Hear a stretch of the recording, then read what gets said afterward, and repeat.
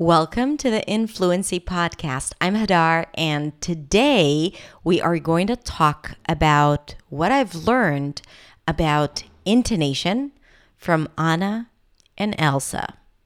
And yes, Anna and Elsa from Frozen.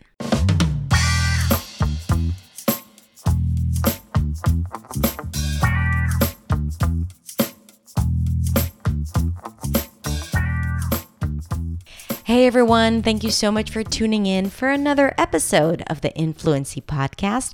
I'm really happy to have you here. Now, as you've heard in the intro and probably from the title of this episode, you already know that there is something a little different today because I'm going to talk about what I have learned and what you can learn about communication, body language, intonation, rhythm, stress, all of that good stuff from watching animated characters. And yes, it's that good because you can learn so much from them.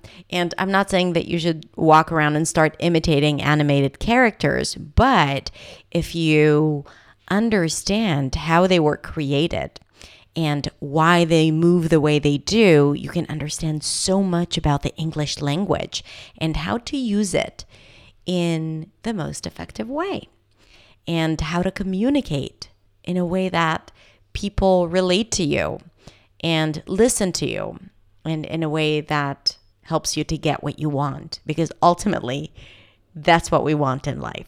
So all of these realizations came from me watching Frozen 2 with my daughters, but without the sound on because they had their headset on and I was just watching the characters, and all of a sudden I realized so many things that I haven't noticed when watching the movie with the audio. So I'm going to share all of that with you today. And there's actually a video version of this episode. So if you want to watch the video and the clips, then you can click the link below and watch the video on my website. And by the way, before we go into the episode, if you like this podcast and you enjoy the episode, if you could take 1 minute out of your time to rate and even review the podcast, that would be absolutely amazing. And I'd really appreciate it because when you rate and review the podcast, then it helps it reach more people. And then they can practice with Anna and Elsa too. All right, so are you ready? Let's listen to today's episode.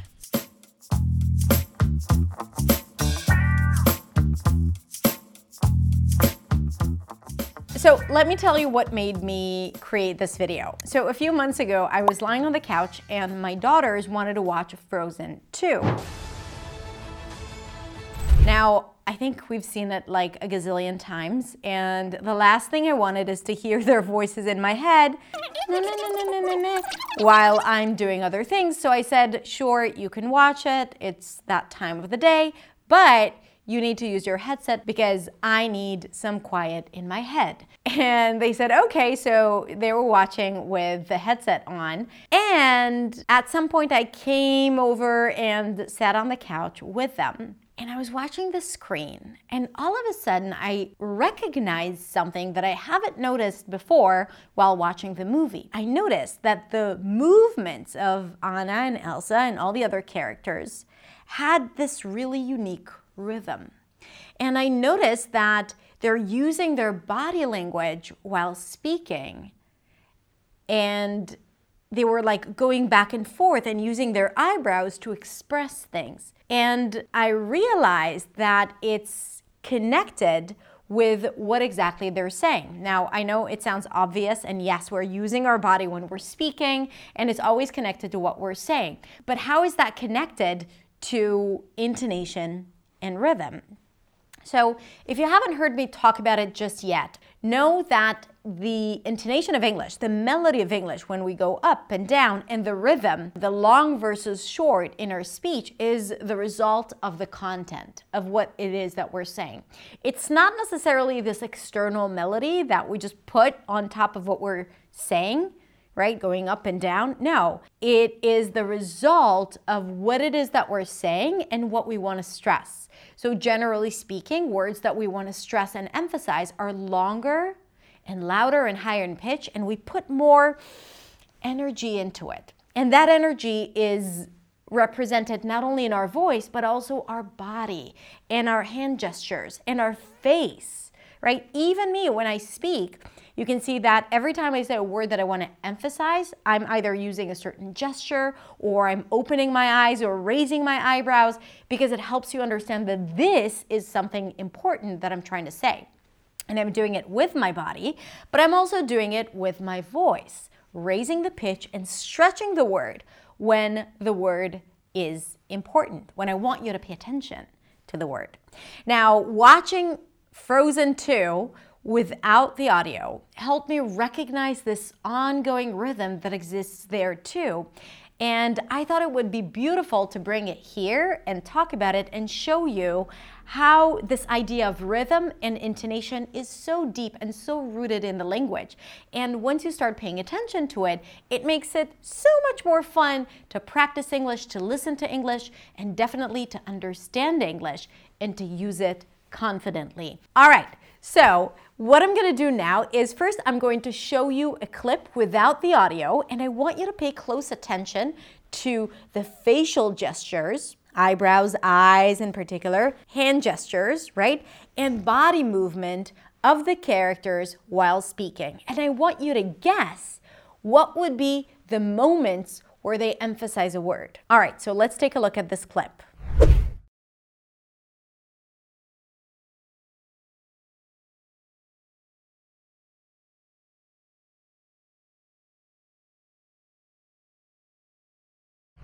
Now, let's look at it a bit closer, and we're going to pull out one sentence from this clip and take a look at what Anna does when she speaks.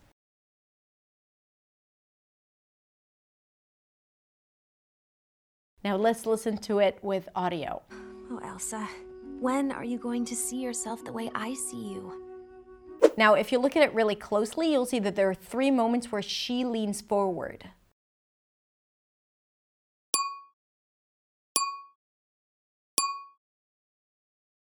Ta, ta, ta. Now let's listen to it with audio. Oh, Elsa, when are you going to see yourself the way I see you? Let's take the sentence and break it down. Oh, Elsa, let's put it on the side. When are you going to see yourself the way I see you? Now, even if you just isolate this one sentence and only listen to the audio, you can hear that she goes up in pitch in 3 words. When are you going to see yourself the way I see you? When are you going to see yourself the way I see you? Now, if we also look at the video, we'll see that these are the 3 points where she moves forward. When are you going to see yourself the way I see you? Let's do it together. When are you going to see yourself the way I see you? Now, why is it so important to recognize? Because in English, not every word is stressed the same. Only the key words, the operative words that move the idea forward. Everything else is somewhat reduced and pronounced fast, and a lot of times it's reduced so much until the vowels are not even fully pronounced, but pronounced as a schwa. When are you gonna see yourself the way the way I see you, right? So it's not only the reductions that matter, it's also the fact that it's lower in pitch, ta, ta da ta da ta, ta da ta da ta, ta da, and lower in energy and faster. When are you going to see yourself the way I see you? Let's do it again together. When are you going to see yourself the way I see you? Let's see what happens after. What would I do without you? You'll always have me. What would I do without you? What would I do without you? We have 3 stressed words. What, do, without, right? What, the question, do, the action, without. The point of what she's trying to say, she cannot live without her, right? What would I do without you? Now everything in between, what would I do without you? You is a little lower in pitch. Full vowel, but lower in pitch. I know what you need. Come on, come here. I know what you need. See how she stretches up when she says I? And her pitch is up as well. I know what you need, right? So the body represents the movement of the voice and the movement of the pitch.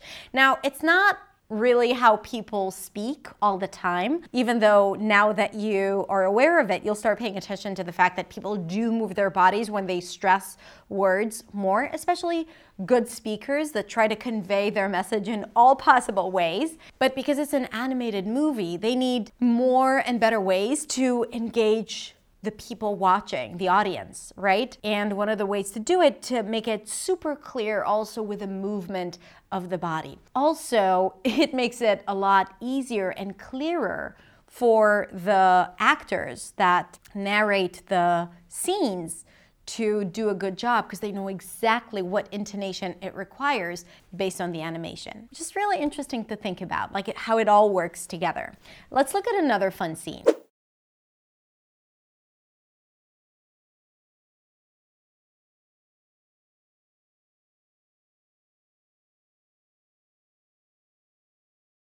Okay, so there's a lot of motion and emotion in the scene, and I want you to see now how it works with the speech and how it all fits the movement. Okay, so let's watch it with the audio now. Anna, no, I have my powers to protect me. You don't.